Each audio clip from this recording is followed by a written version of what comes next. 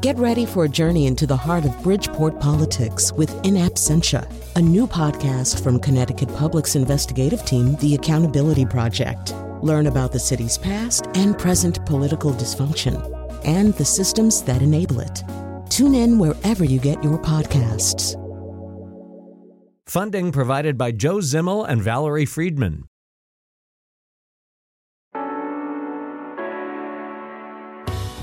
This is Where We Live. I'm Lucy Nalpathanchel.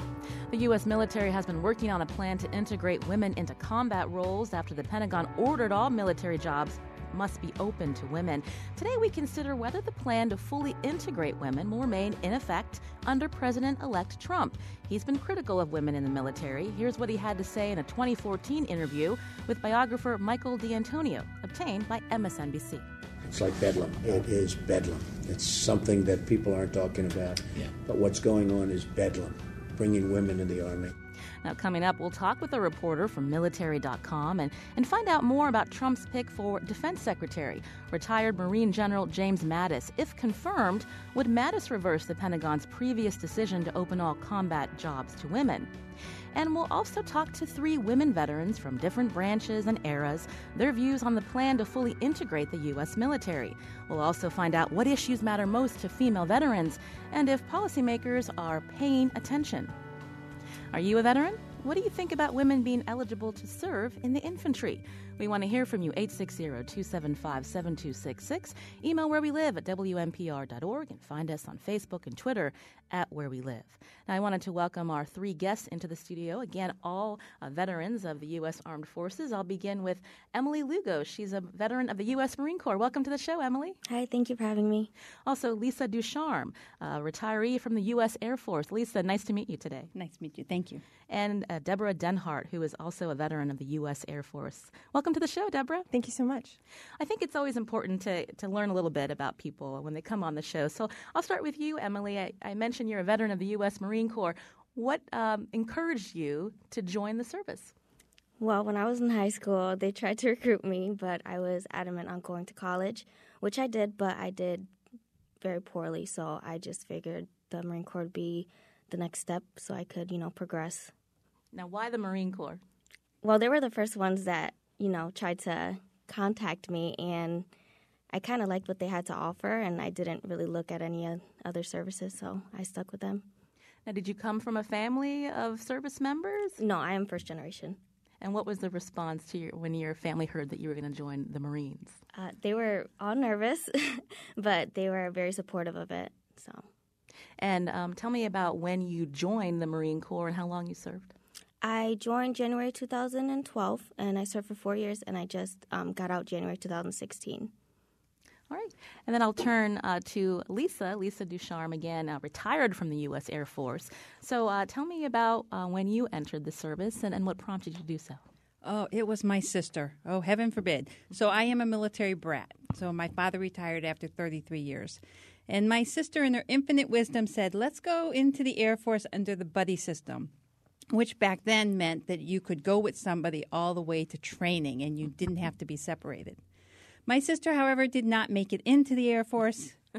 The recruiter called my father to say, congratulations, Lisa made it in, before Lisa had the chance to say, no, that's okay, I changed my mind. Sister can't go, I can't go. So I joined. Back in 1986. And how long were you in the Air Force? I actually retired in December of 2006. And this month, I've actually been retired 10 years. Well, first, congratulations. Thank you. So tell me, you joined the military in the mid-'80s, obviously different climate than today. What was it like for you to have to go to boot camp without your sister? Oh, yeah, it was not fun. However, being military, I already had the yes, sir, yes, ma'am, no, sir, no, ma'am, all the way down pat. So that was never an issue. And it was a time where I actually had big units, which was very surprised because we had about 8% women in the military during that time. So because I already had the military structure, I actually ended up being a little bit in charge because I also had Army ROTC under my belt. So for me, that was not an issue. That was a piece of cake because, Dad said they're going to break you down to build you up. Just remember that through boot camp. So you went to ROTC, so you were on the officer. No, I actually went through high school ROTC. I never went to college. In fact, I almost got kicked out of the Air Force, but my first assignment was Clark Air Base, Philippines. But because my reading level was below third grade, they actually were processing me for discharge when I was about 7 months into my assignment. But because I came out as an honor graduate and because I was in the Philippines, they decided to stop the discharge. Otherwise, I would not have made it through a year in the military.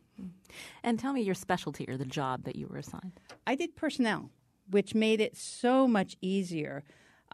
For anybody who's ever done personnel, we know a whole lot more about how to find the military resources, and I am truly all about resources.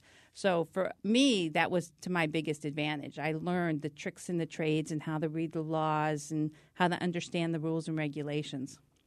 And then I wanted to turn to our Deborah Denhart, also a U.S. Air Force veteran. Welcome again to the show. And how did you decide you were going to join the military? You know, actually, I came from a military family. My father actually was in the military for 25 years, so I was very familiar with the military. And we were also at Clark Air Base when I was in third grade in the Philippines. So it was a kind of a generational, in the family, kind of grew up in the military. So my dad really encouraged me to actually go in, and which I think is kind of rare.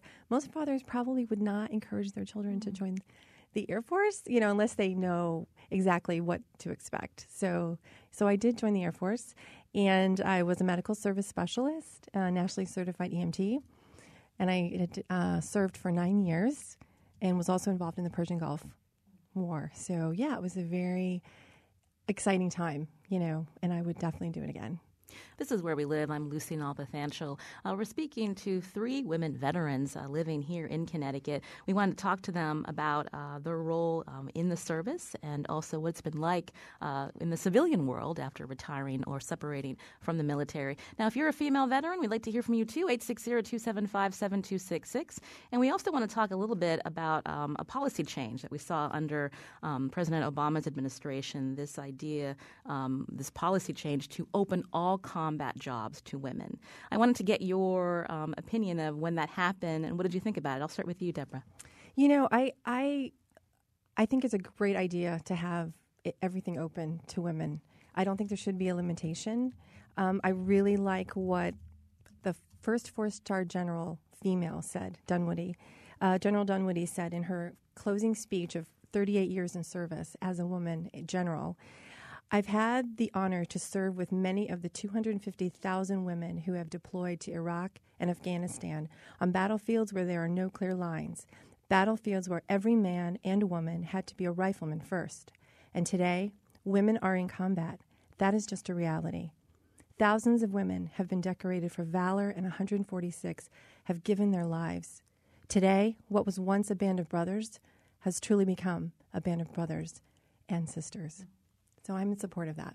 You referenced something. So even though this change happened just last year to open all combat jobs, more than 300,000 women in these last in the Iraq and Afghanistan wars were deployed into combat zones. So they may not have had the official title of being an infantry, but they were in combat zones. Absolutely.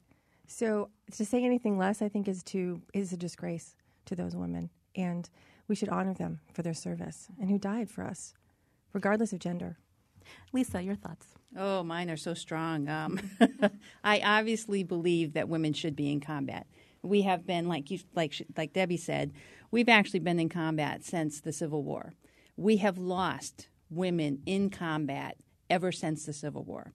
So the one thing that's really important for people to understand is there is a wide variety of things that had to take place before President Obama said, yes, we will allow women to step in. It wasn't just an overnight decision.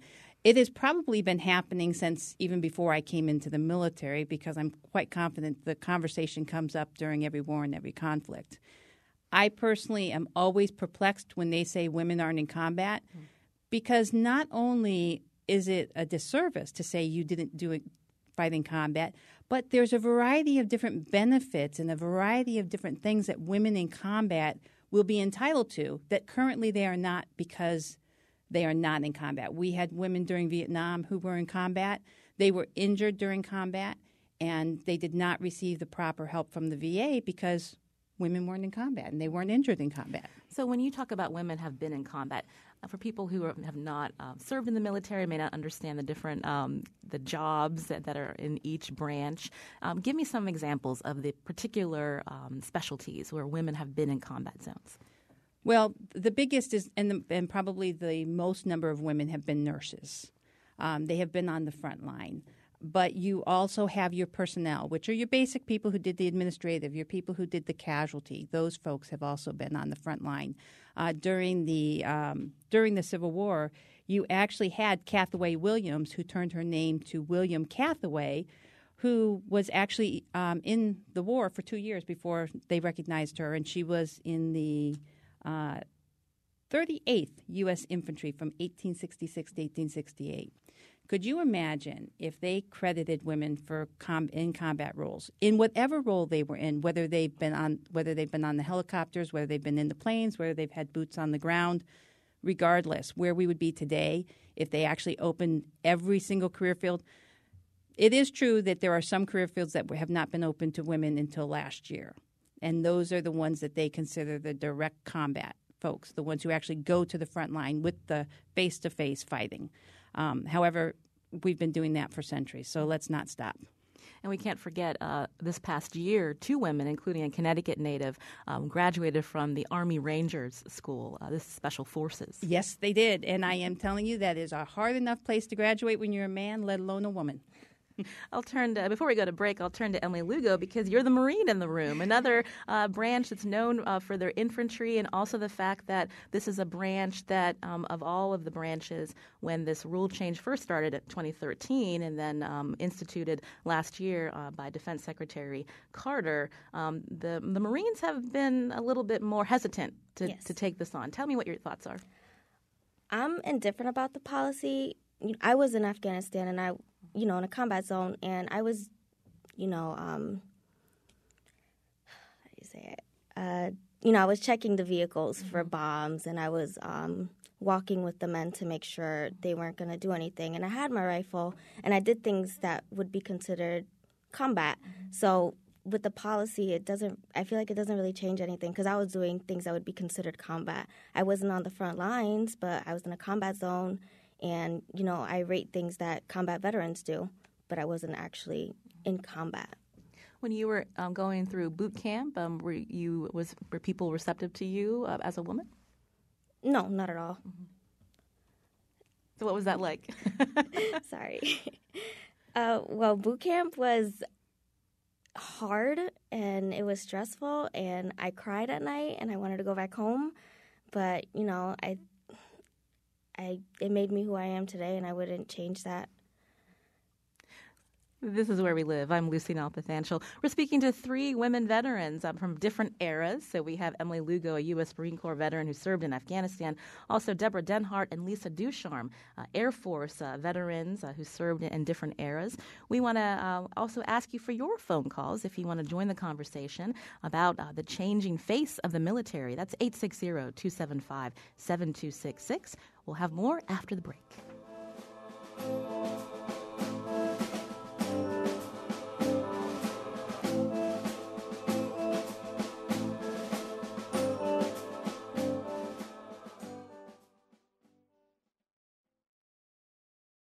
This is Where We Live. I'm Lucy Nalpathanchel. Today we're looking at how the military has changed over the years, specifically just last year when the Defense Secretary Ash Carter ordered that all combat jobs be open to women. And this doesn't mean that all women are going to be in infantry. They still have to qualify, but it has been an interesting change in policy, and we've been seeing it come into effect with 2 women that became Army Rangers just last year, more becoming in Ranger School. Now, in studio with me are 3 women from Connecticut who have served in the U.S. Armed Forces. Emily Lugo, a U.S. Marine Corps veteran, Lisa Ducharme, a U.S. Air Force retiree, and Deborah Denhart, a U.S. Air Force veteran as well. Now, we want to hear from you, too. What do you think about that rule change, allowing women who qualified to become part of official infantry? The number 860-275-7266. I wanted to turn back to Deborah. You said something interesting. You came from a military family, and your father actually encouraged you to join the service. You said that's not something that a lot of fathers do. So give me a little bit more background on your experience when you went into boot camp and how you've seen it change, because you've been you were in the Air Force for more than 20 years? Actually, 9 years. That's okay. Oh, that must be Lisa. I'm getting you confused with the other Air Force veteran. No problem. Actually, my experience was amazing because I had so much support when I went to basic training. And I had friends sending me positive letters. I got letters every day. That was a huge support. I mean, just to make it through basic training, because as soon as I got on the bus to get to basic training, there was an instructor yelling at you when you got on the bus. And I thought, oh my gosh, I think I'm on the wrong bus. Is this the right bus? But he was yelling, at us. And I thought, you can't change your mind. It's not, I wasn't drafted or anything. I mean, I voluntarily said I'm going to serve. So that was initially a little bit of a shock, but my dad didn't prepare me for that. Maybe he kept that part out. But then I went to basic training, had a great group of 60 girls in my flight, and we grew to be friends. It was an amazing experience. It was very hard. I mean, we did a lot of, crawling in the mud, shooting M16s, training in that, just very involved. And, running a mile and a half and, constantly in wartime preparation of activities and people yelling at you. And, something else that happened on the first day, you have to dump out everything on your bed, your bunk, and they take anything personal from you. So you have no civilian clothes, nothing, no pictures, anything like that. It's gone because they're trying to, Lisa said before, break you down to build you up. So it was really tough. But through all of that, I think having overcome that and realizing, because they also said, you're such a loser airman in my face. You're never going to graduate. You're going to be, here. You're not even going to be able to work at McDonald's. And I thought, I know you're lying. This is totally a head game. So I just, in my mind, I knew that I was going to make it. And I think that was the key. Mm-hmm. And I wouldn't, it gave me so much strength. And I learned so much from that. There are people listening who never would think to join the military, and they hear you recount what boot camp was like, this, tearing you down, then to build you up. And they'd say, well, why would you want to do that? What would you tell them? I would say I trusted my dad. I mean, good or bad, I don't know. Everyone's laughing. I also lived as a military, child, growing up. So I kind of had an idea, I guess. It didn't seem scary to me. And I knew that I would make it. I just had this confidence and everyone supporting me. So it was worth it to me because I personally wanted to travel all over the world, which I did, and, gain an education while I was in there, an experience that I would have never experienced if I had not joined. So that would be my answer. This is Where We Live. I'm Lucy Nalpathanchel. We're talking about women veterans and how the service has changed, especially over the last few years with the opening of all combat jobs to women who qualify. I want to take a quick call now. Elizabeth's calling from Hartford. Elizabeth, you're on the show. Oh, it doesn't look like Elizabeth is there. So why don't we turn to our next guest to find out a little bit more about what prompted this policy change within the Pentagon. Right now on the phone with us is Matthew Cox, Associate Editor and Defense Reporter for Military.com. Matthew, welcome to the show. Good morning. Thank you for having me. So give us a little background for those of us who may not be following over the last few years, I think since 2013 when the Pentagon started to look into whether to open all combat jobs to women. What prompted that?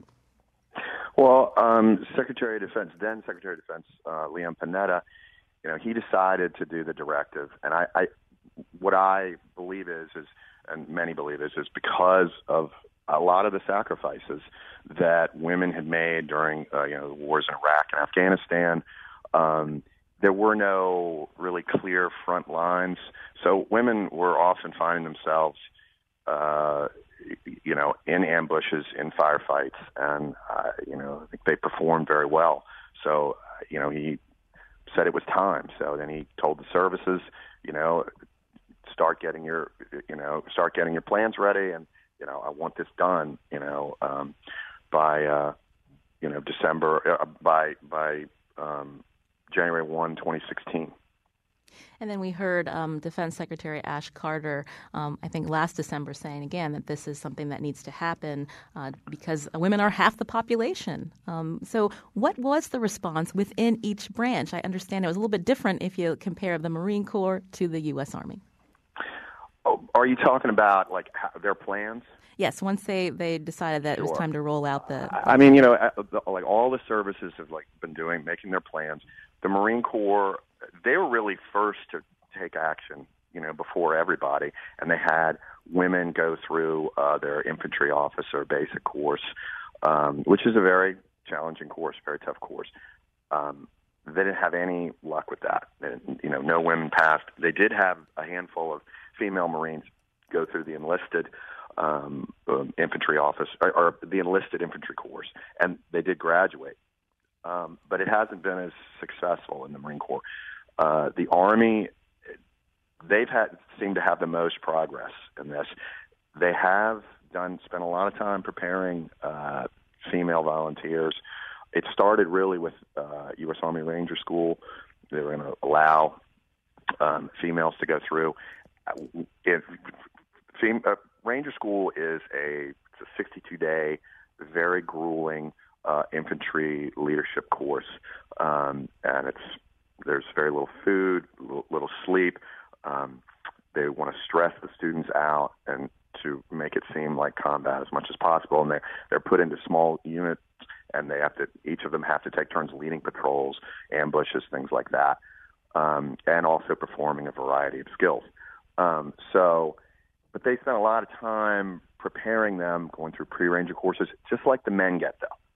The men get the same thing. So, they had some success in August. They had the first two female Ranger School graduates, and they didn't pass the first time. I mean, they failed. I think at least 2 or 3 times. They, just like the men, though, in that course, they offered them a chance, because since they did well, look, you two have done well. There was a lot more. There was several that had started. There was 2 that really distinguished themselves. Well, you can recycle if you want, which is starting back the same day, or day one, and they took it. So they kind of stuck it out, and then they had a third who was the same situation, had recycled a couple times.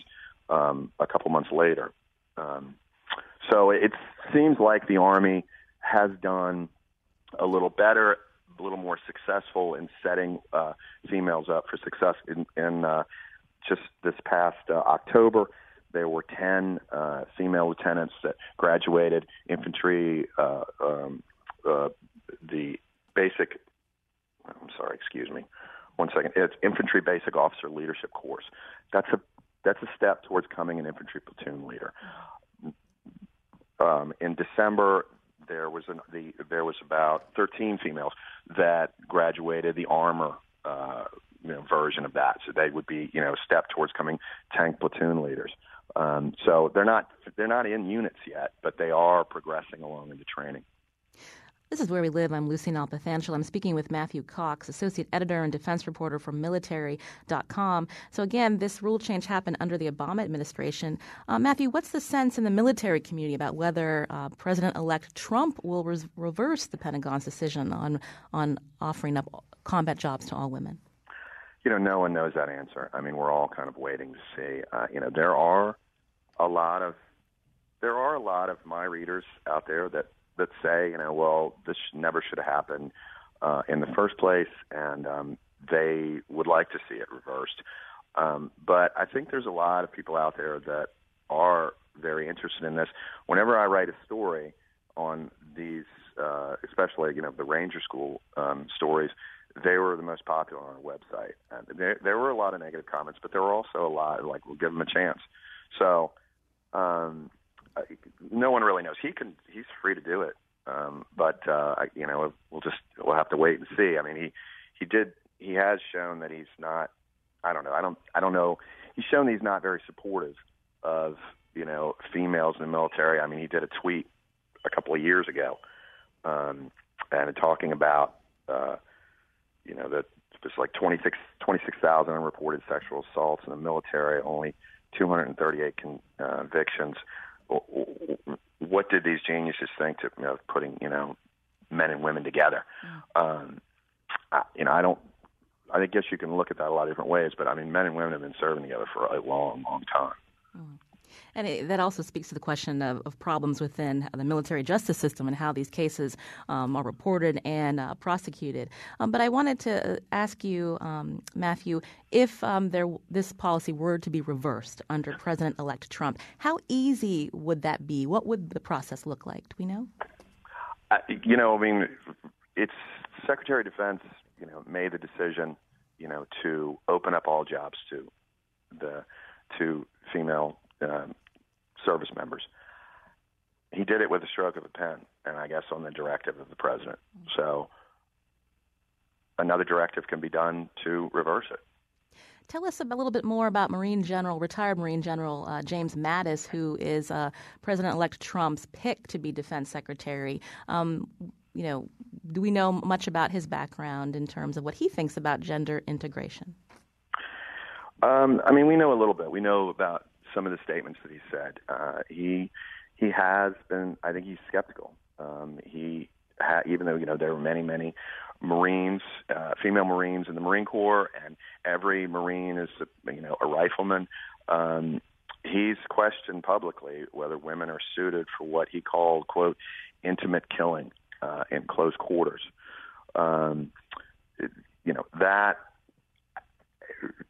So, I think that kind of speaks to I think he's from the old school, the old breed, where, this is for men and men only. But it will be interesting to see the two of them together. I would, like to point out that, as far as his skepticism goes, I'd mentioned before about women distinguishing themselves in combat. In 2005, there was a Sergeant Leanne Hester. She was a military policewoman, and from the Kentucky National Guard, and she was awarded the Silver Star, for a march action in Iraq.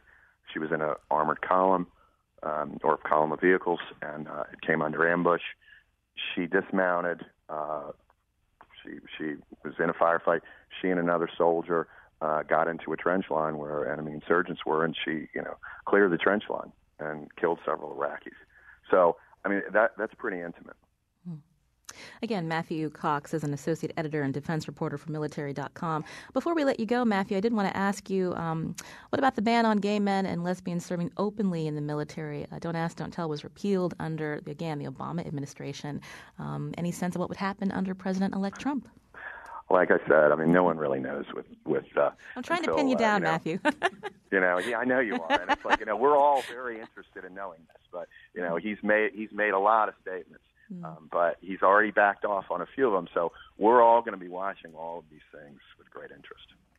I want to thank Matthew Cox, again, from Military.com. You can read his stories and his staff at Military.com. Matthew, thank you so much for your time today. Thank you for having me.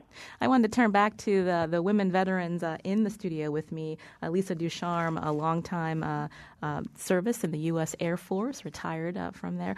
We heard Matthew say that a lot of his readers were like, this should never have happened, with the idea of allowing all combat jobs to be open to women, integrating them in the military equally if they qualify.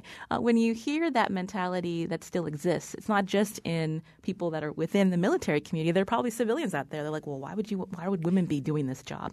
What are your thoughts? Well, I actually think that people in 20 years are going to still be saying the same thing. One of the bigger challenges that we will always run through is that people don't always think and understand the military. We are a completely different culture within itself. And as you notice just here, even with just two branches, you've noticed we're both different cultures no matter how you look at it. So just because it opens up doesn't mean everybody's going to jump up and do it. As he talked about, only 2 of the females graduated from the Ranger School. However, let's look at how many men did not graduate from Ranger School. I mean, let's just be a little bit realistic with numbers. You can throw out the numbers, but let's be a little bit more realistic. So, yes, is it going to make people uncomfortable? Get over it. That's what life is all about. In reality, it's going to happen. And I would be hard-pressed to think either one of them, once they get the reports, neither one of them, at the time that they made the comments that they made, were privy to the reports that were done. Wait until they get the reports that were done. And as far as the concept of rape in the military, let's face it, you've got gays and lesbians out in the military. You're going to say you can't put gays and lesbians out in combat zones? Not going to happen either, by the way. And men as well as women both get raped from either sex. So just know it happens regardless. And we'll be talking about that after the break. I want to take a quick call. Donna's been holding from Windsor. Donna, you're on the show. Okay, hi. I was listening earlier, and the woman that was deployed overseas said that she was walking with the men to make sure they didn't do things, and that jumped out at me, and I'm thinking that would be, negative things regarding women or destruction of property or anything negative that they shouldn't be doing. So I'd like her to elaborate on that, please. So you want to learn a little bit more about Emily Lugo's job when she served as a Marine in Afghanistan. Emily, could you tell her a little bit more about your job when you were over there? Yes. So I was a maintenance data analyst, so I did record keeping for the aircraft. That was my main job. But when we had things like gate guard duty or, like camera duty, things like that, one of the jobs was walking the men who were doing repairs on something in our gate where where we kept the aircrafts. We would just have to walk with them and watch them to, make sure they didn't do anything. It wasn't anything in regards to, touching women. It was in regards to, property and things like that. This is Where We Live. I'm Lucy Nalpathanchel. I'm speaking to 3 women veterans in Connecticut about the U.S. military, including a policy change that opens up all combat jobs to women if they qualify. Now, coming up, we're going to hear more from them, get their perspective on the challenges they faced, not only in the service, but back in the civilian world. You can join the conversation, 860-275-7266. Email wherewelive@WNPR.org. Find us on Facebook and Twitter at Where We Live.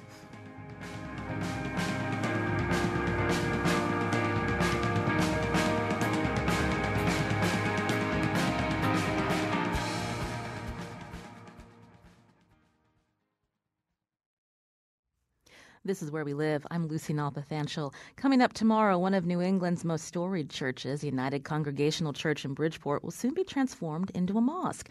On the next Where We Live, we learn the story behind the Bridgeport Islamic Community Center's recent purchase of the old UCC building and the strong interfaith partnership that made it possible. That's tomorrow. Now, today we're talking to women veterans about changes in the military under President Obama's administration and what direction it may take under President-elect Donald Trump. Now, this conversation comes at a time when the percentage of women in the military is increasing every year, and the total population of women veterans is increasing, even as the overall veteran population is shrinking. That's according to SWAN, the Servicewomen Action Network.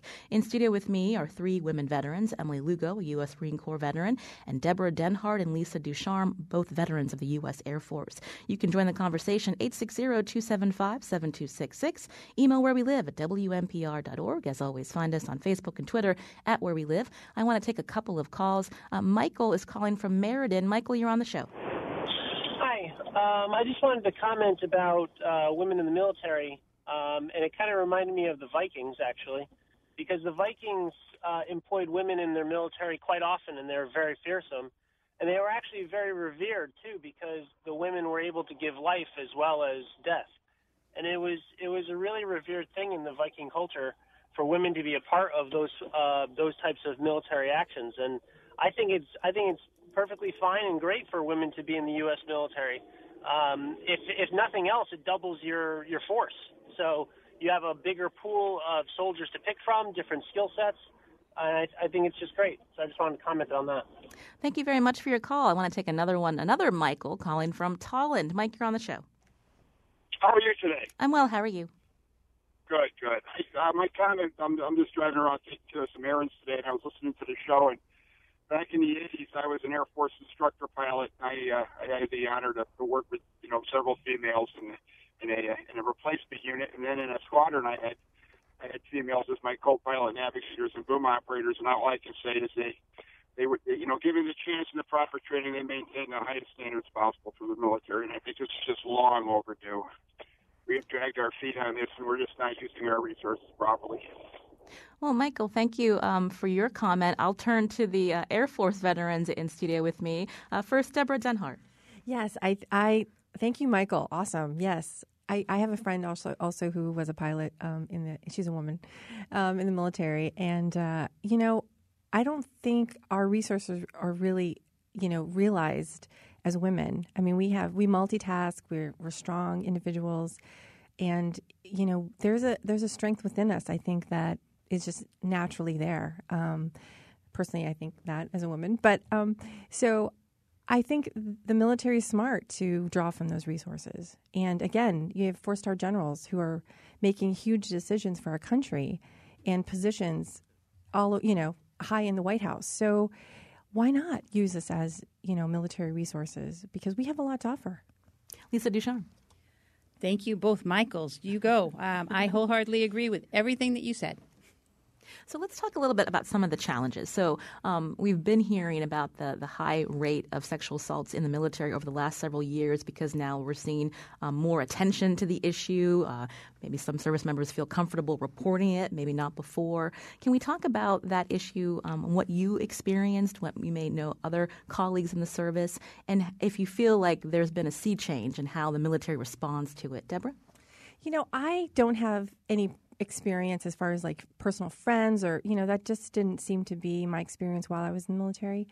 But I think if I were to experience that, I would say, that the justice system that's in place right now should definitely, be supporting the women and giving them a safe, place for them to voice if something does happen, and not be critical of them if they're in that situation, like it's their fault. We kind of see that trend sometimes in situations. Well, you as a woman, women sometimes think it's their problem, their fault. They should have done something differently. And I think that mindset needs to just not be there. You can't assume that. So I think, a strong legal support system for them, that they know I can go here and I'm going to be okay. I'm not going to be criticized, for going and voicing that, this is a problem and this is what happened to me. Lisa Ducharme. So the challenge that we have in the military, and I don't know this by personal experience, however, I do know it by all the research that I did because I actually did a paper on it, because I was perplexed when a friend of mine told me she was sexually assaulted many, many, many moons ago. And I didn't understand the process at the time, but I've noticed over time it has changed. And one of the problems that we have in our military service, and it doesn't matter what branch you are, and it doesn't matter whether you're male or female, is that we give you 2 options when you're sexually assaulted. Your first is to go ahead and report it, and nothing gets done. The second is to report it and make it public.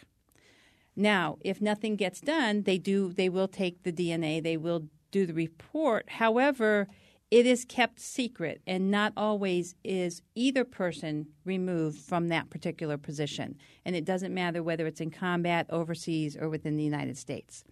So we run into that kind of problem. And I think that in the military, especially when you are used to following instructions, now not so much in the Air Force, although the Air Force, we do follow instructions, but in the Air Force, we are less likely our jobs are less likely to be impacted if we screw up.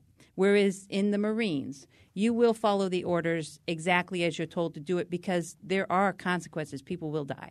That's just depending on the career field that you're in. Personnel, nobody's going to die if I disobey an order. You may not appreciate me during pay period, but nobody's going to die. So I think that is a lot of our dilemma when it comes to the military, is that we give you 2 options, and we shouldn't. It should be just like the civilian community. We have the UCMJ, which is the Uniform Code of Military Justice, which is the swiftest justice system in the world. However, we don't utilize it because of the circumstances and the type of environment that the military has. Let me ask you quickly. There have been calls that when something like this happens, that it's not prosecutors within the military justice system, that there should be independent prosecutors that handle sexual assault cases. Do you agree with that, taking that out of the service, and why not? No, I actually don't agree with taking out military because the military moves faster than the civilian world. I don't care who you are. In the civilian world, no disrespect to any civilian lawyers. You guys do not need to call. But the military moves swiftly when they move. And if you take it out of the military chain and put it into the civilians' hands, you're going to end up just muddying the waters.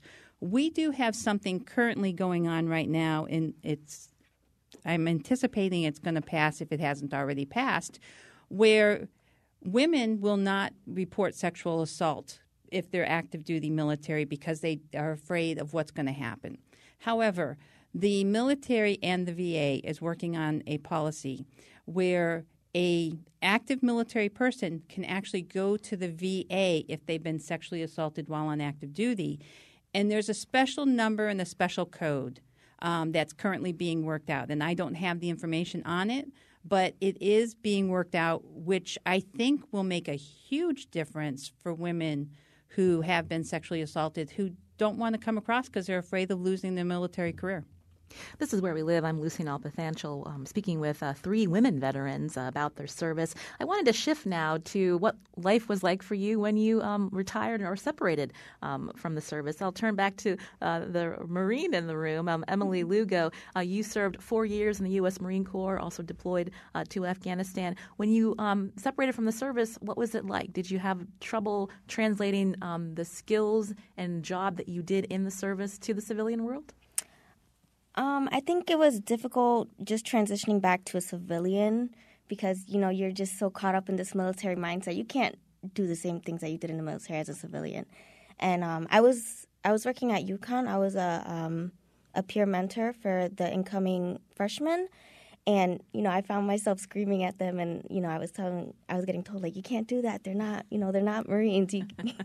So as far as that was difficult. But I think the hardest thing was, trying to find resources to, talk to other Marines or any other military personnel just because you kind of have that familiarity with them that you don't have with civilians, and civilians don't really understand everything that you've been through as opposed to veterans, that you can have that connection with.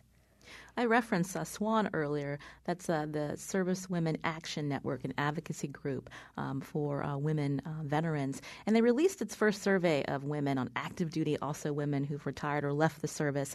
And they found that, quote, service women and women veterans are proud of their service and would recommend the military to other women, but they view gender bias as a major obstacle to success and feel underappreciated by society. Do you agree with that statement, Deborah?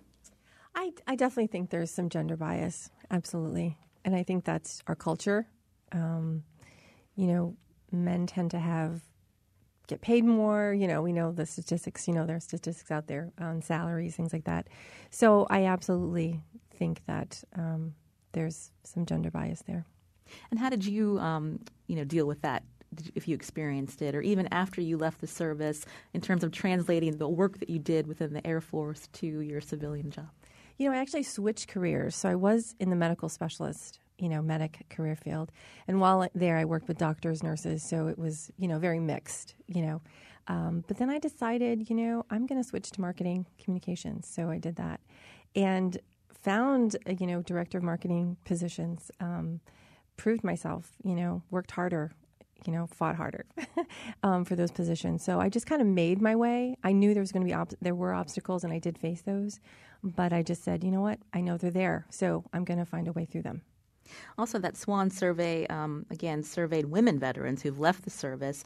And the top 3 personal challenges that women surveyed said that 1 was mental health, 2, connecting to a community of fellow women veterans. So we heard from Emily Lugo just a few minutes ago that just, being able to feel like you're connected to other people from the same background. And 3 was financial stability. Lisa, what are the resources out there for women veterans? Do they know that they're out there? Actually, they don't know they're out there, and that's one of the biggest challenges.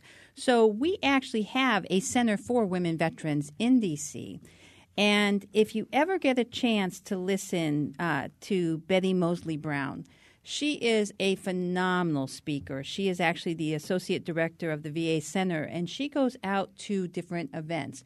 So every year, usually around Veterans Day, sometimes earlier in the summer, you will find there are women veteran events going on.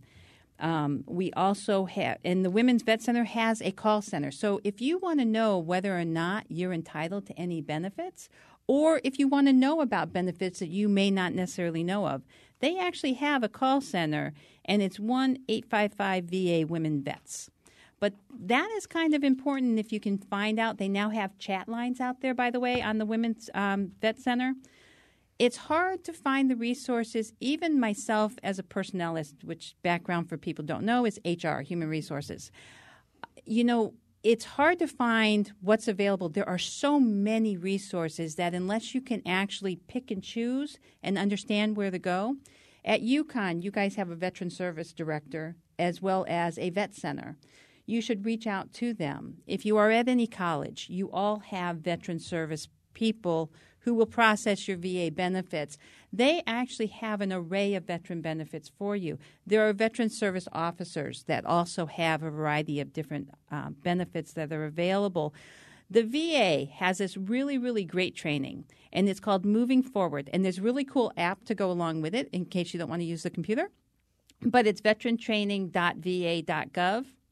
And that is really cool because it not only has managing stress, balancing school and family, relationships, it has a whole slew of training out there for you. Now, it's brand new.